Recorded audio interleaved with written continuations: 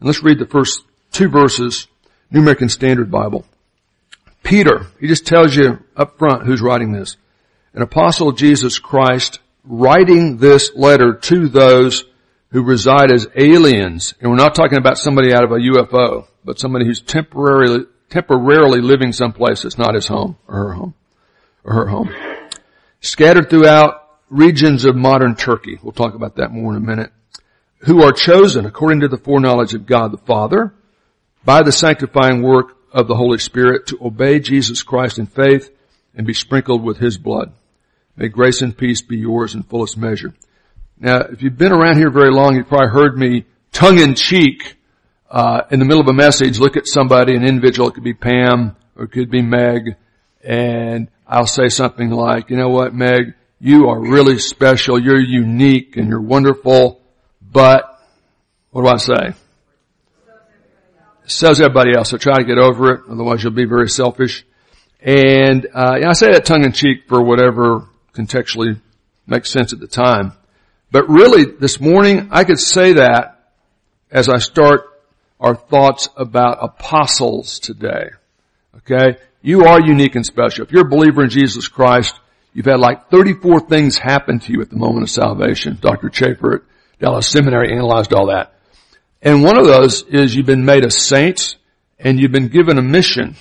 And Sue's ultimate mission is to live the gospel and share the gospel and revel in the gospel of Jesus Christ. That's your mission. Lendl, that's your mission too. General, that's your general mission. And so in that sense, we've been sent out with a mission. And that's all apostle means. Somebody who's sent out with a mission. Okay, Bailey? Everyone who's been sent out with a mission is an apostle, but we're going to call those lowercase a apostles because we've got apostles. Those guys there. And those are not photographs.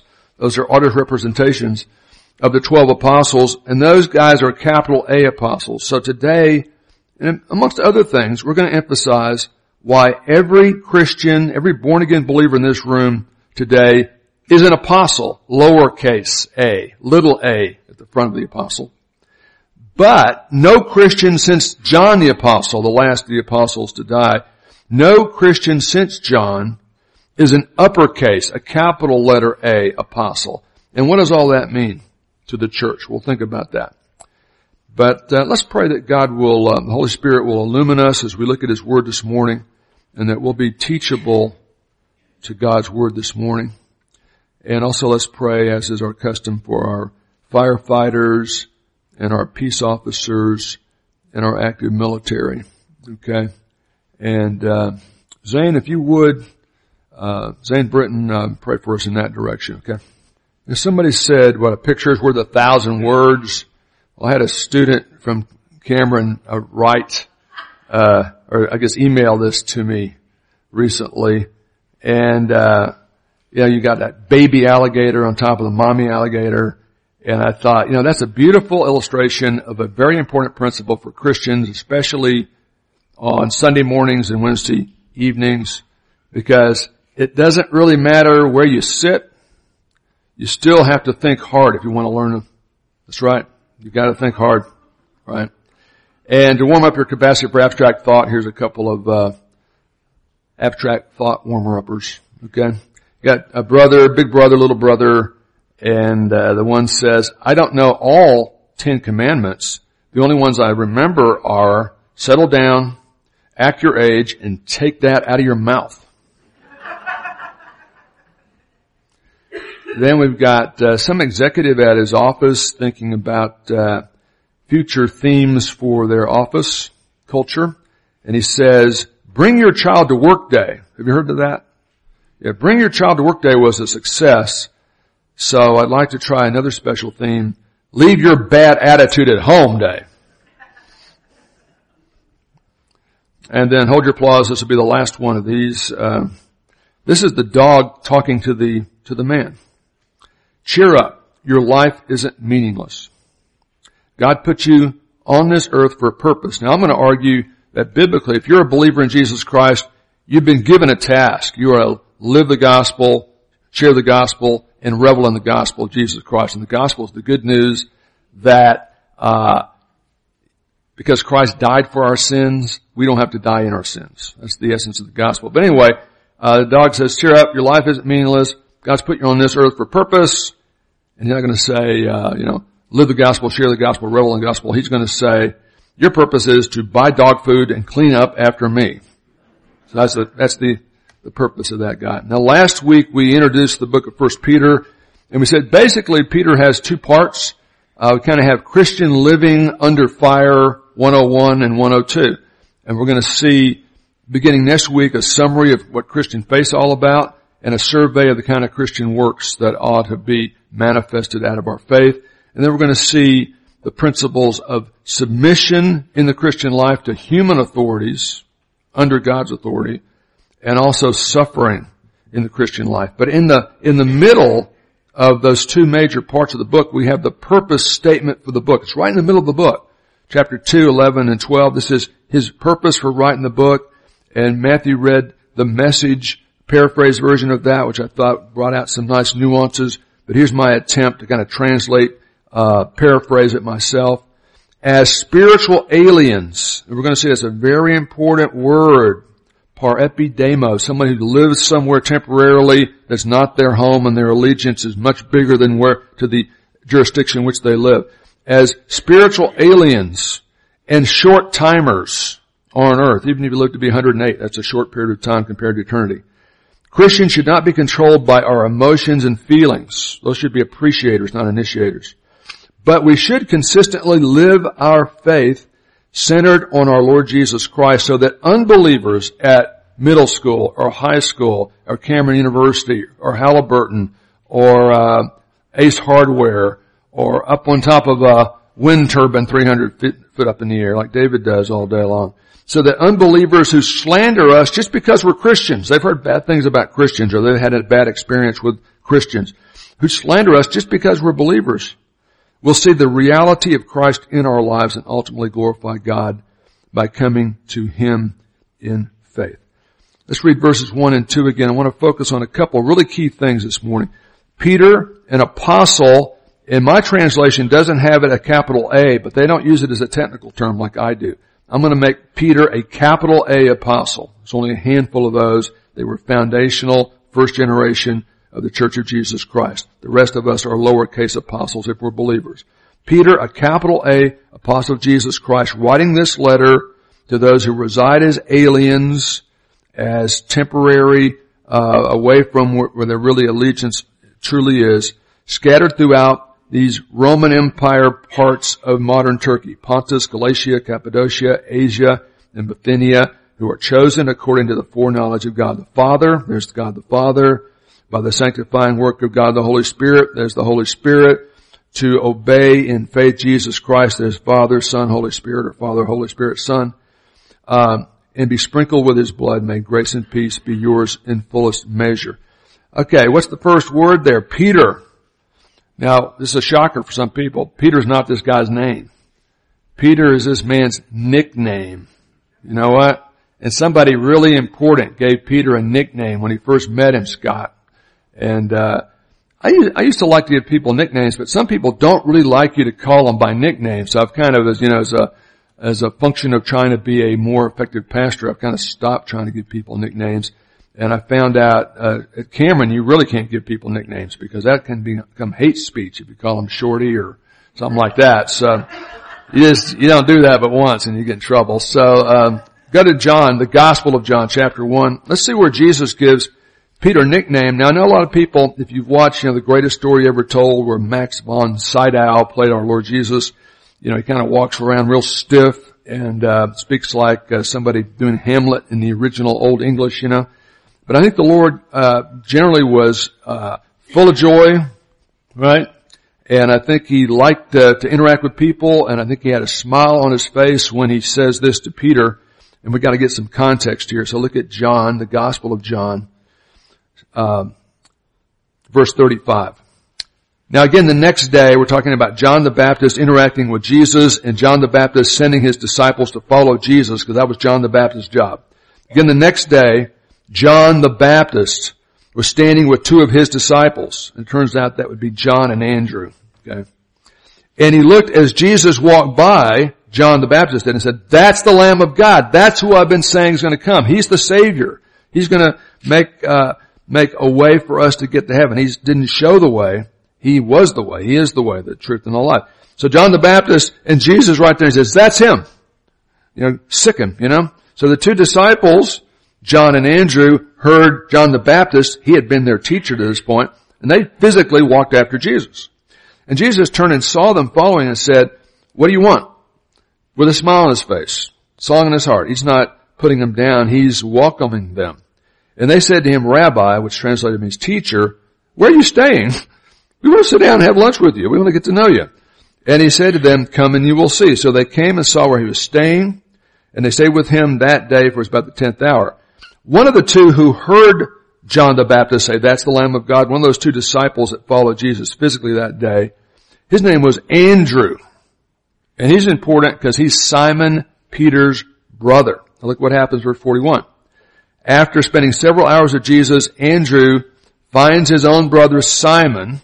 That's the man's real name. The guy who wrote 1 Peter isn't Peter, it's Simon. Okay? That's his name. Found Simon, said to him, we have found the Messiah. Today we'd say we found the Savior. We found the Christ.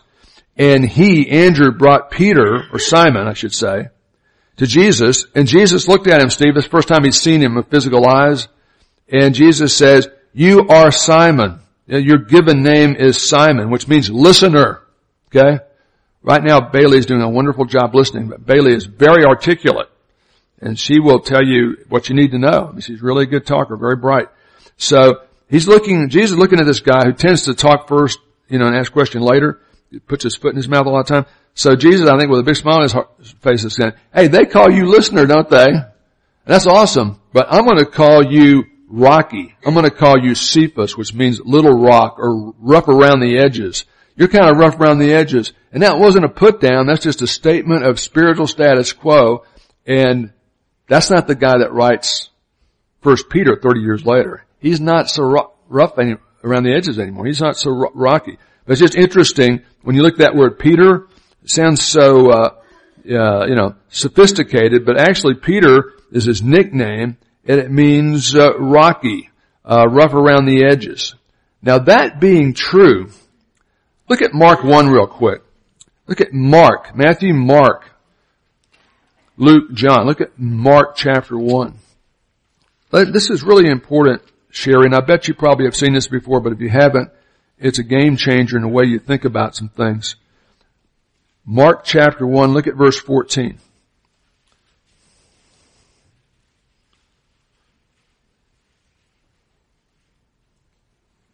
Now, after John the Baptist had been arrested, had been taken into custody, and he doesn't get out. Once he's taken into custody, they hold him at a place called Machaerus in Jordan. I've been there, and they beheaded him. Okay? Now, after John had been arrested, taken into custody, and he never gets out of that, and several months later he's executed, Jesus came into Galilee, preaching the gospel, saying the time is fulfilled, kingdom of God is at hand, repent, which means change your mind about your sin. You got it yourself, you can't fix it, and your Savior, He's the only one who can, and believe the gospel. And as Jesus was going along, after John has been imprisoned, John the Baptist, walking along the Sea of Galilee, he saw Simon. Okay? That's the man's real name, listener. But he's got a nickname now. What do they call him? Call him Peter, right? He sees Simon and Andrew. That's the guy that talked to Jesus and then brought his brother to Jesus. The brother of Simon casting a net in the sea. They were fishermen. That was their job. They weren't sport fishing. They were doing this commercially. And Jesus said to them, to who?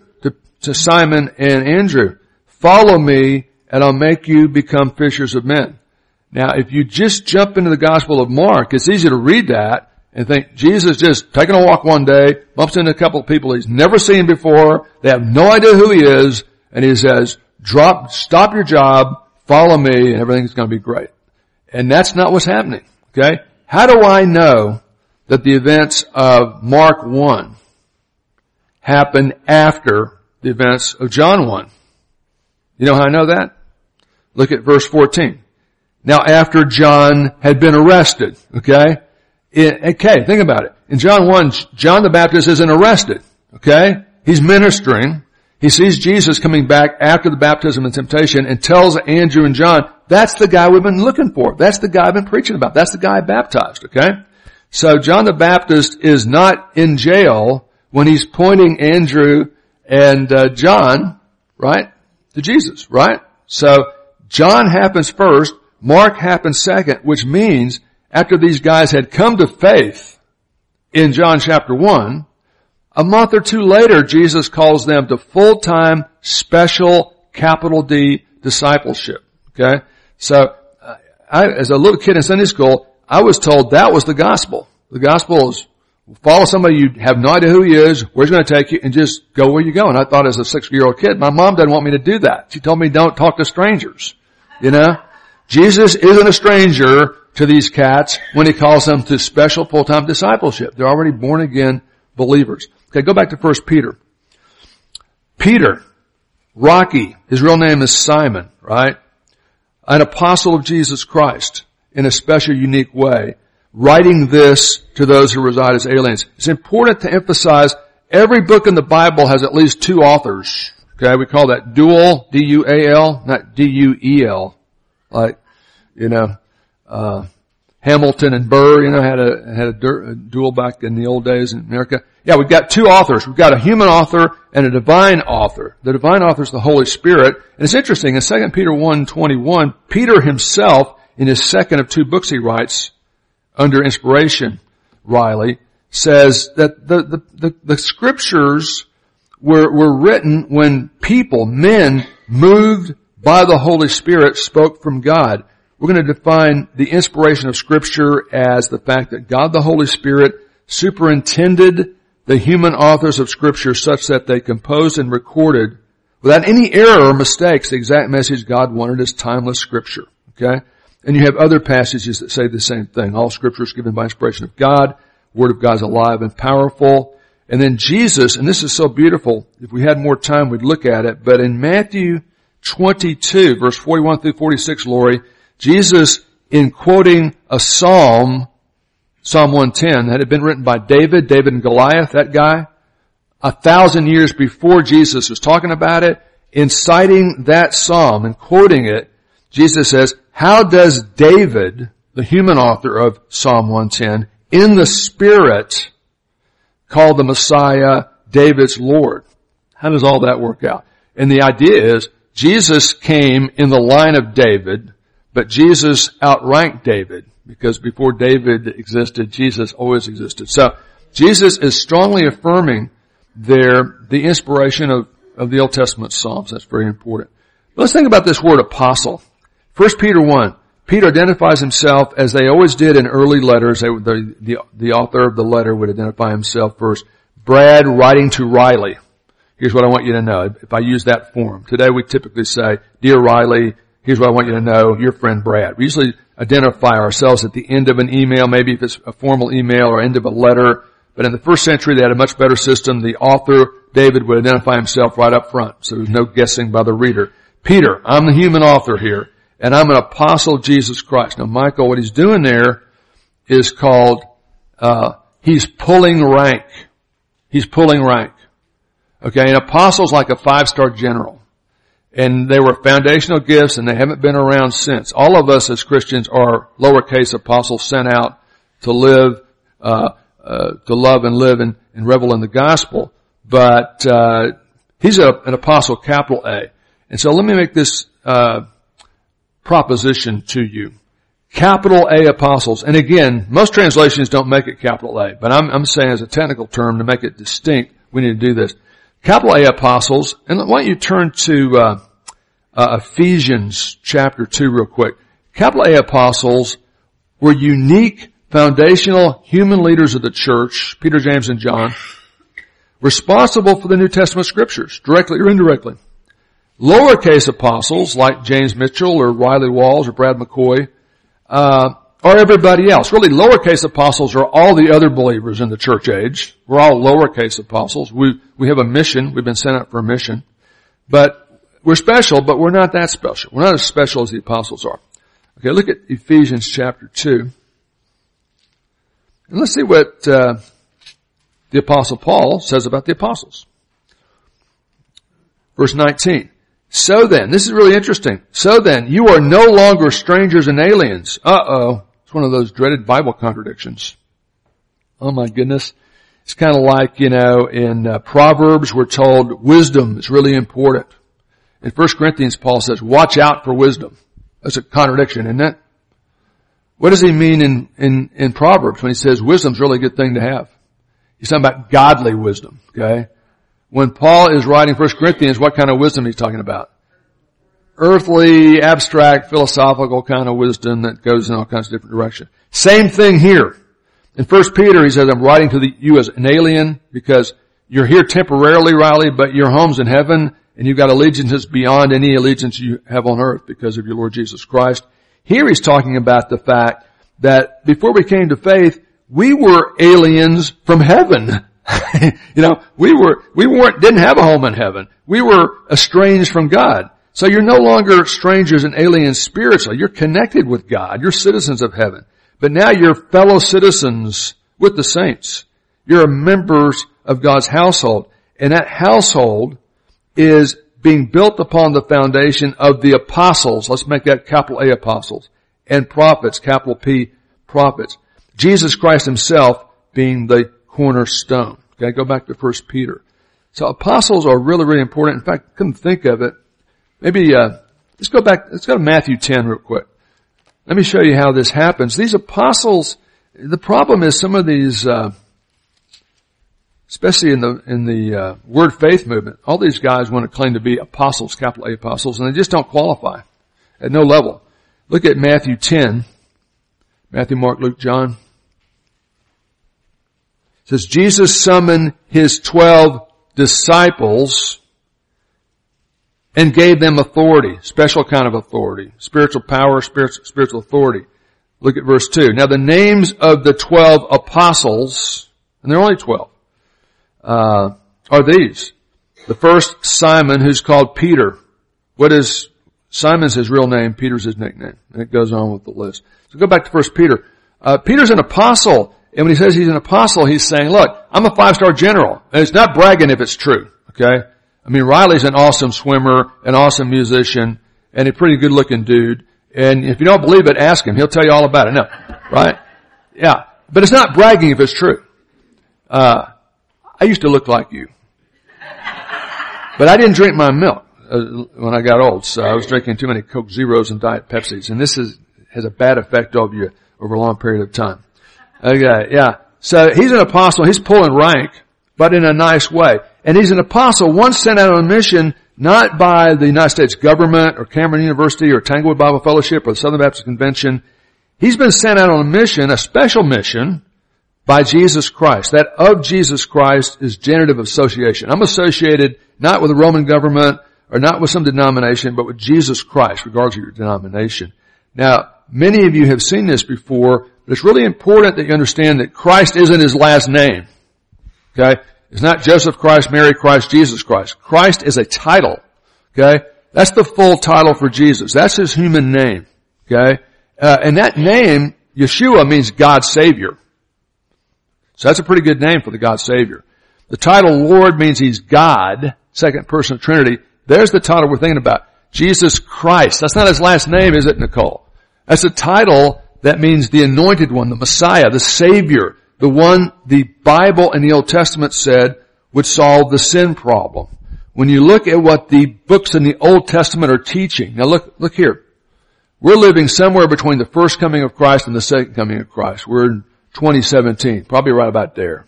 I don't think we're there. I think we're pretty close.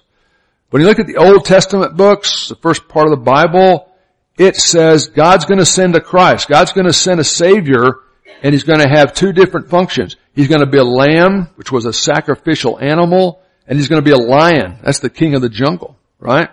And when you look at the life of Christ, and we're living somewhere between the first and second coming, you look at the prophecies about the Old Testament, in the Old Testament that said the Messiah would be a lamb, would be a sacrificial animal to deal with the sin problem. They all get fulfilled literally, okay?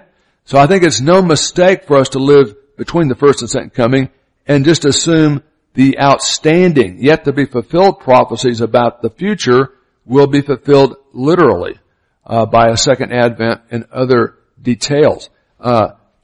If you look real closely at this set of prophecies, you can't believe how specific the Old Testament gets when you really analyze it.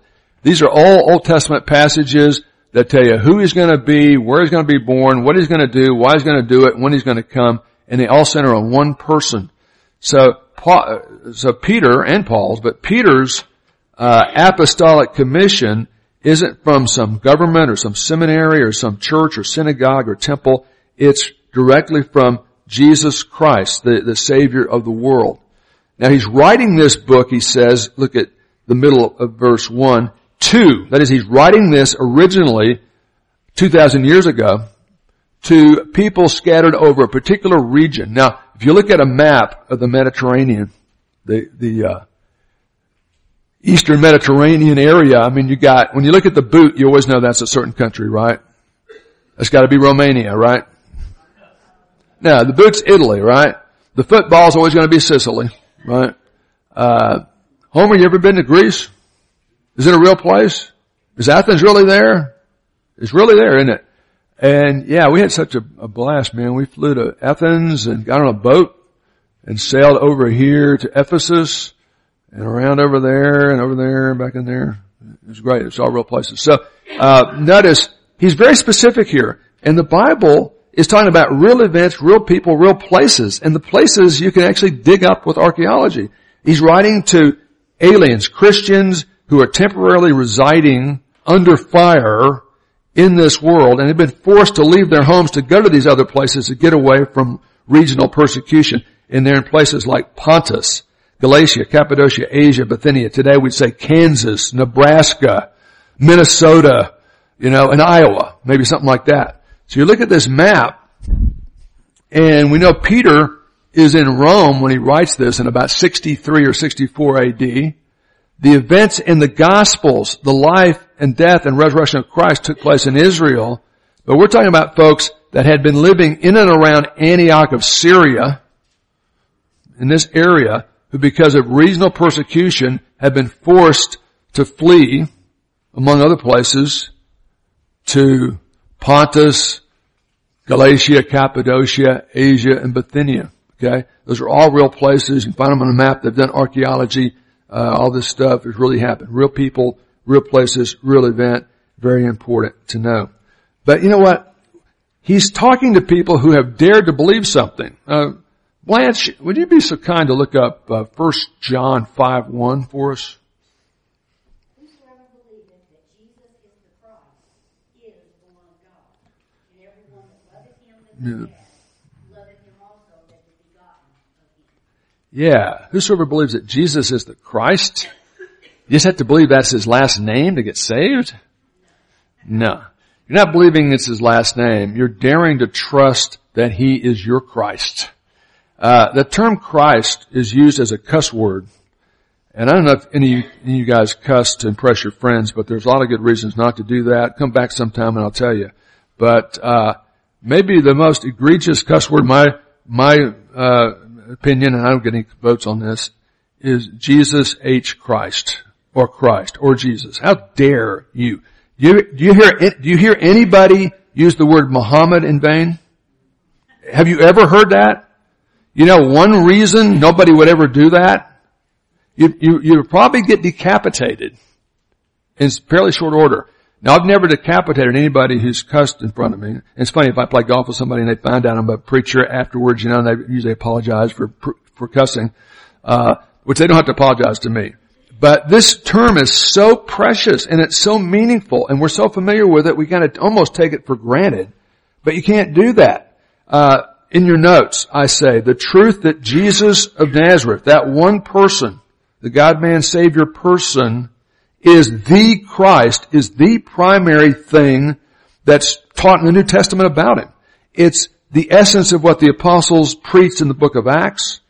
The entire New Testament revolves around that fact. And when you share the gospel, that's what you're trying to communicate. That Jesus is the issue and issuer of eternal life because he died for James Mitchell's sins. James is not going to die in his sins. He's trusted Jesus Christ as his Savior. Look at this. In Acts 2:36, just 50 days after the resurrection, Peter in Jerusalem, or still dangerous for him to be preaching this, says, God the Father made him to be both Lord and Christ, this Jesus whom you crucified. In Acts 3:18, Peter again in Jerusalem, shortly after the events, says God announced that his Christ would suffer. And this has been fulfilled, right? Old Testament prophecy fulfilled in the death and resurrection. In Acts 5:42, we read all the apostles, capital A apostles, kept on preaching and teaching Jesus as the Christ after they were told not to do that anymore by the powers that be. And they said, we're sorry, we can't stop preaching this. You can throw us in jail and kill us, but we can't stop preaching this. In Acts 8:5, Philip, one of the first deacons, not an apostle, went down to the city of Samaria where no Pharisee would ever go because those were people with spiritual cooties. And he kept preaching, began preaching Christ to them. In Acts 9:22, Saul, who comes to faith and becomes Paul, was confounding the Jewish opponents of the faith, proving from the Old Testament that Jesus was the, what? Christ. In Acts 17:3, Paul in Thessalonica, starting the church, says, this Jesus, I'm proclaiming to you Greeks, not Jews this time, but Greeks, he's the Christ, he's the Savior, because he died for your sins, you don't have to die in your sins. In Acts 18:5, Paul in Corinth, another Greek city, began testifying when he first hit town that Jesus was the Christ. Apollos, another preacher, not an apostle, refuted the Jews, demonstrating from the scriptures that Jesus was the Christ.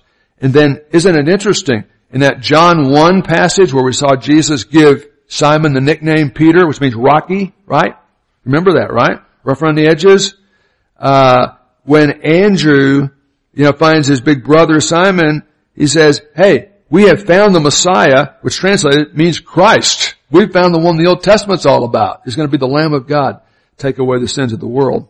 And then watch this. On the first Easter morning, Jesus kind of shows up and walks along with these two disciples of his, not apostles, capital D disciples, but two guys who had hoped Jesus was the Christ, but now they found out he'd been crucified. They don't know about the resurrection yet.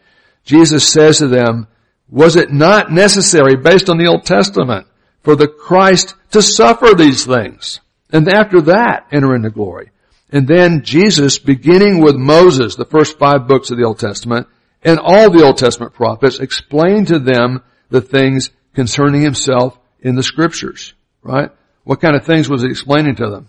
That and that. And boy, I've heard many people say, boy, I'd love to have an audio tape of that with translation, have Jesus kind of walk you through the Old Testament. Okay? Now watch this. Peter's writing this under inspiration, so it's the Word of God written to these believers who have been forced to leave their homes and their pensions, not in spite of the fact they're Christians, but specifically because they're Christians. And this term, parepidemoi, means temporary residence on earth with a higher allegiance to another place, our Lord in heaven. Now James knows who this guy is. After first hour you can ask him. But Eugene Nida, who's this famous linguist who writes these translation guides for the New Testament, says this word alien, emphasizes a couple things. Number one, the transitory, the temporary existence of these folks in the world. There's a thing in the military called TDY, which means temporary duty. And every Christian in this room is TDY, temporary duty on earth, awaiting PCS. That's another acronym. Permanent change of station. I know Wanda Skinner knows about all that good stuff, right? PCS means permanent change of station. All of us are temporary. Now the now is important, okay? It's not like we just sit on a rock, wait for the rapture to happen. The now is real and it's important. But it's not ultimate, it's only temporary. And when you're in their shoes, having to leave all their possessions just to get away from the bad guys, you kind of are forced to deal with that. And that's actually a good thing spiritually. We're quite often so comfortable and we get so used to the status quo that what we like, we assume is going to go on forever. And it doesn't work like that, okay? So the first thing this word really emphasizes is the temporary, transitory existence of the epidemoi in wherever they are. And these folks are in the world waiting for heaven. And this is, hey, Doug, this is straight from the translation guide. Watch this. Second thing this word, a connotation of this word is the sense of strangeness. I really haven't heard strangeness before, but I guess it's a word. The sense of strangeness, and trying to be funny, tongue in cheek, I said, and Nida wasn't just talking about Doug and Meg Strange here, okay? The sense of strangeness among them as they, the original readers, lived in the midst of pagan neighbors. And I would say, for clarity, I'd say the sense of differentness, okay? We're different, okay? If you've trusted Christ as Savior, you're different than everybody else. You shouldn't talk like them. You shouldn't live like them. You ought to actually pull them up the hill in the right direction as opposed to against it. Now, the point though here is that the persecution these original readers are facing is specifically because of their faith in Christ. Now, it may become more and more so in our culture where we're going to be targeted and discriminated, marginalized because of our faith. But, people are still pretty subtle when they do that at a personal level to this extent. We may never have to face that directly. But, when people get on TV and tell you, if you have enough faith, you'll always be healthy, you'll always be wealthy, you'll always be happy, and you'll live to be at least 99, and Social Security isn't going to peter out until right after you die because you have so much faith, and everything's going to be fine till you're at least 99. Then you can get old and die. People actually preach this stuff. And they don't preach it anywhere in the third world. They can't go to Africa like where Shana was and preach that because it obviously doesn't work. But in the West, especially the United States, we live in this bubble of prosperity that we don't appreciate and actually corrupts people. They get so self-indulgent they can't be happy with all this stuff, which isn't designed to make you happy anyway. But what would you say to a preacher like that? I would say, how about the book of 1 Peter? You tell me those people didn't have enough faith? That's why they lost their jobs and their pensions? They had so much faith and lived it so consistently, the pagan culture where they lived kind of spewed them out of their mouth, as it were. That was the problem. So don't buy this stuff that you're going to hear at a popular level because it reduces Christianity to just kind of a behavior modification, psychological deal, and it's a whole different thing than that.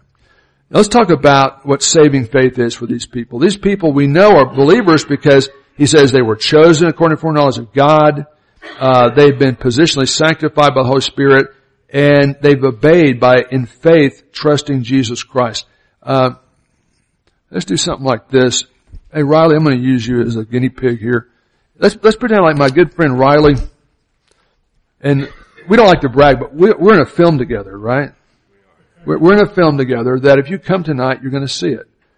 And James won't tell you this, but they call me One Take McCoy. It only took one take for me to do my thing. Okay. Let's pretend like this is a book. Let's say this is an original, Gutenberg Bible, 1450 AD, and it's worth $5 million. Okay. Let's pretend like you were going to give me that gift. Okay. Say, Brad, I want to give you this $5 million Bible. Brad, I'm going to give you this $5 million Bible. No. You have to say that with more emotion. Brad, I'm going to give you this $5 million Bible. Thank you. That's nice. Have I received the gift yet? Have I received the gift yet? No. It's my fault. Say it again. What did you say? Brad, I'm going to give you this $5 million Bible. That one right there? That's nice. Have I received the gift yet? Scripture says, as many as received him, to them he gave the right to become sons of God, to those who believe in his name. Believing in Christ is active, receptive trust. Let's do it again. I believe that's a $5 million Bible. We're just pretending I believe that. I don't really believe it. Have I received the gift yet? Because I believe the facts that that's Riley and that's a $5 million Bible and we're pretending about the $5 million Bible thing. No. That'd be nice. I'd like to have that. Yeah. Now watch. Say it one more time. This will be the last time. Brad, I'm going to give you this $5 million Bible. That was so good.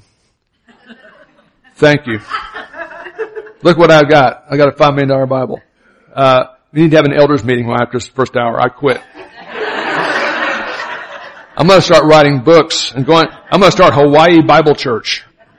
Me and Debbie, if anybody else comes, it'll be great. That's my goal in life, Yeah, saving faith isn't just mental assent that Jesus was called Christ in the Bible. It's active, receptive trust. I can believe that chair is a perfectly good chair, but I'm not trusting in it to hold me up until now. Okay? You're resting in. It involves the mind and full consent of the will. It's like, Lord Jesus, I realize I'm a sinner and it's my fault. It's not just Pastor Brad's fault or my parents' fault or President Obama's fault or President Trump's fault. I'm a sinner. I've broken your rules. I mean, I break my own rules at my worst, much less yours. And I can't fix it. I can't be good enough to make that up or earn my salvation. But I believe you can, because I dare to believe you died to pay for my sin debt on the cross and you rose again. And I accept you. I want you to be my Savior. You know, Jesus heals a leper once, and the guy walks up to Jesus, and Jesus is trying to get faith out of him, and he says, actually, I'm thinking about a different situation. This guy walks up, and it's a perfect illustration. This leper, this horrible disease that caused you to be isolated from the community, this guy walks up to Jesus and says to Jesus, if you are willing, you can make me clean. And what does Jesus say? You got it, man. Let me give you another one. The thief on the cross, he wasn't a thief. He was a terrorist. The Romans didn't crucify thieves. They only crucified people who killed Romans or Jewish civilians that were helping with the occupation. This guy's dying. He's probably he's broken all the commandments. Murder, adultery, the whole thing. This guy next to Jesus is terrorist. And he says to Jesus right before he dies, Jesus, remember me when you come in your kingdom. You know what he's saying? Jesus, I'm a sinner. I deserve this. I can't fix it, but I want you to save me. I want you to. Full consent of the will. What's Jesus say? Man, I wish you'd talked to me last week, because there's like 4 things you gotta do. Walk an aisle, sign a card, quit smoking. You know, he doesn't say that. What does he say to the guy? He says, today you will be with me in paradise. Okay? So, you know, when you understand saving faith, you realize it's all about who Jesus is and what he did for us. It has nothing to do with us.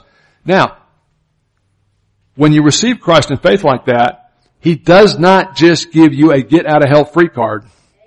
He gives you a whole new capacity to respond to him, to live and love and revel in and share the gospel. It's kind of the mission we're sent on. All of us are sent on. Not just James and me as vocational ministers, but all of us. Okay? So take this home. As lowercase a apostles, we've been sent out with a mission. Riley's been sent out with a mission as much as James. And I've been sent out with a mission, the same mission as much as Gay McCormick. As apostles, sent out with a mission to live and love and share and revel in the gospel. Every believer, put your name in the blank. Ron Miller in TBF, and every believer everywhere. First Baptist Church, Second Baptist Church, Third Baptist Church, United Methodist Church, the United Divided Church, Methodist Church, whatever it is. It doesn't matter what the denomination is. We've been commissioned to consistently live out the gospel. But that's going to be an effect of our salvation. That's going to be a fruit, not the root of our salvation, right? And so, yeah, you are unique and special, but you're not as unique and special as those guys. Now, unfortunately, today, some people and some of these preachers want to be seen as apostles. It's been a while, but all the preachers in Duncan used to, every couple of years, we'd get a letter from this guy. This is before like email. He would claim to be an apostle, and he lived in Tulsa, and he was always going to rent out the Simmons Center, and all the preachers were supposed to bow down, kiss his ring, I guess, and he was going to tell us what we should do that next year, you know? And I thought, hey, I report to the Lord and the board of elders here. I don't report to you. I don't think you're an apostle, but, then you're a stick in the mud if you say stuff like that. But, here's the thing. The apostles were special, and we need to appreciate that, but we should never undercut the importance of each one of us kind of getting our oars in the water and being involved for the kingdom. And, Riley's got some great talents. And one thing about Riley, one thing I really like about Riley, and James, of course, does this too, but he plays the guitar and he sings the songs too. And that means a lot to me, because he's not just entertaining us. He's not just performing. He's actually involved in the process as well. But I would say, just in closing, one of the things that God wants lowercase apostles to do is to be actively involved in sharing their gifts and talents. I don't have the gifts and talents you've got, but I've got some others that I try to use to build up the body. He says, as each one, every single believer, if you're a believer, you've got talents, and God's also given you at least one gift, spiritual gift, so you can serve and build up the body of Christ. As each one has received a special gift, a special spiritual capacity, employ it in serving one another as good stewards of the manifold grace of God. Whoever speaks, that's kind of my job, is to do it as one who's speaking the utterances of God. You know, I don't want to impress people with smooth sermons. I'd rather you be able to read books of the Bible and understand what they mean because we've gone through them. Whoever serves is to do so as one who's serving by the strength of which God supplies. So you don't brag about all the wonderful things you do. You just do it in God's strength. So that in all things God may be glorified through Jesus Christ. So, you know, if you've not trusted Christ today, you can do that right where you sit. We're not going to play Just As I Am 17 times to get the psychological juices flowing. But if you'd like to talk to somebody, James or I would be glad to chat with you about that anytime, including right now if you want to. But you can just do what the thief on the terrorist on the cross did. Just trust him right where you are and tell us that you did. But for those of us who are believers, you know, I like to think of TBF like a long boat with a set of oars for everybody, a seat and a set of oars for everybody. And he wants all of us in the seats pulling on the oars. But quite often I think sometimes people kind of want to stand on the dock, you know, and watch or criticize other people's rowing technique.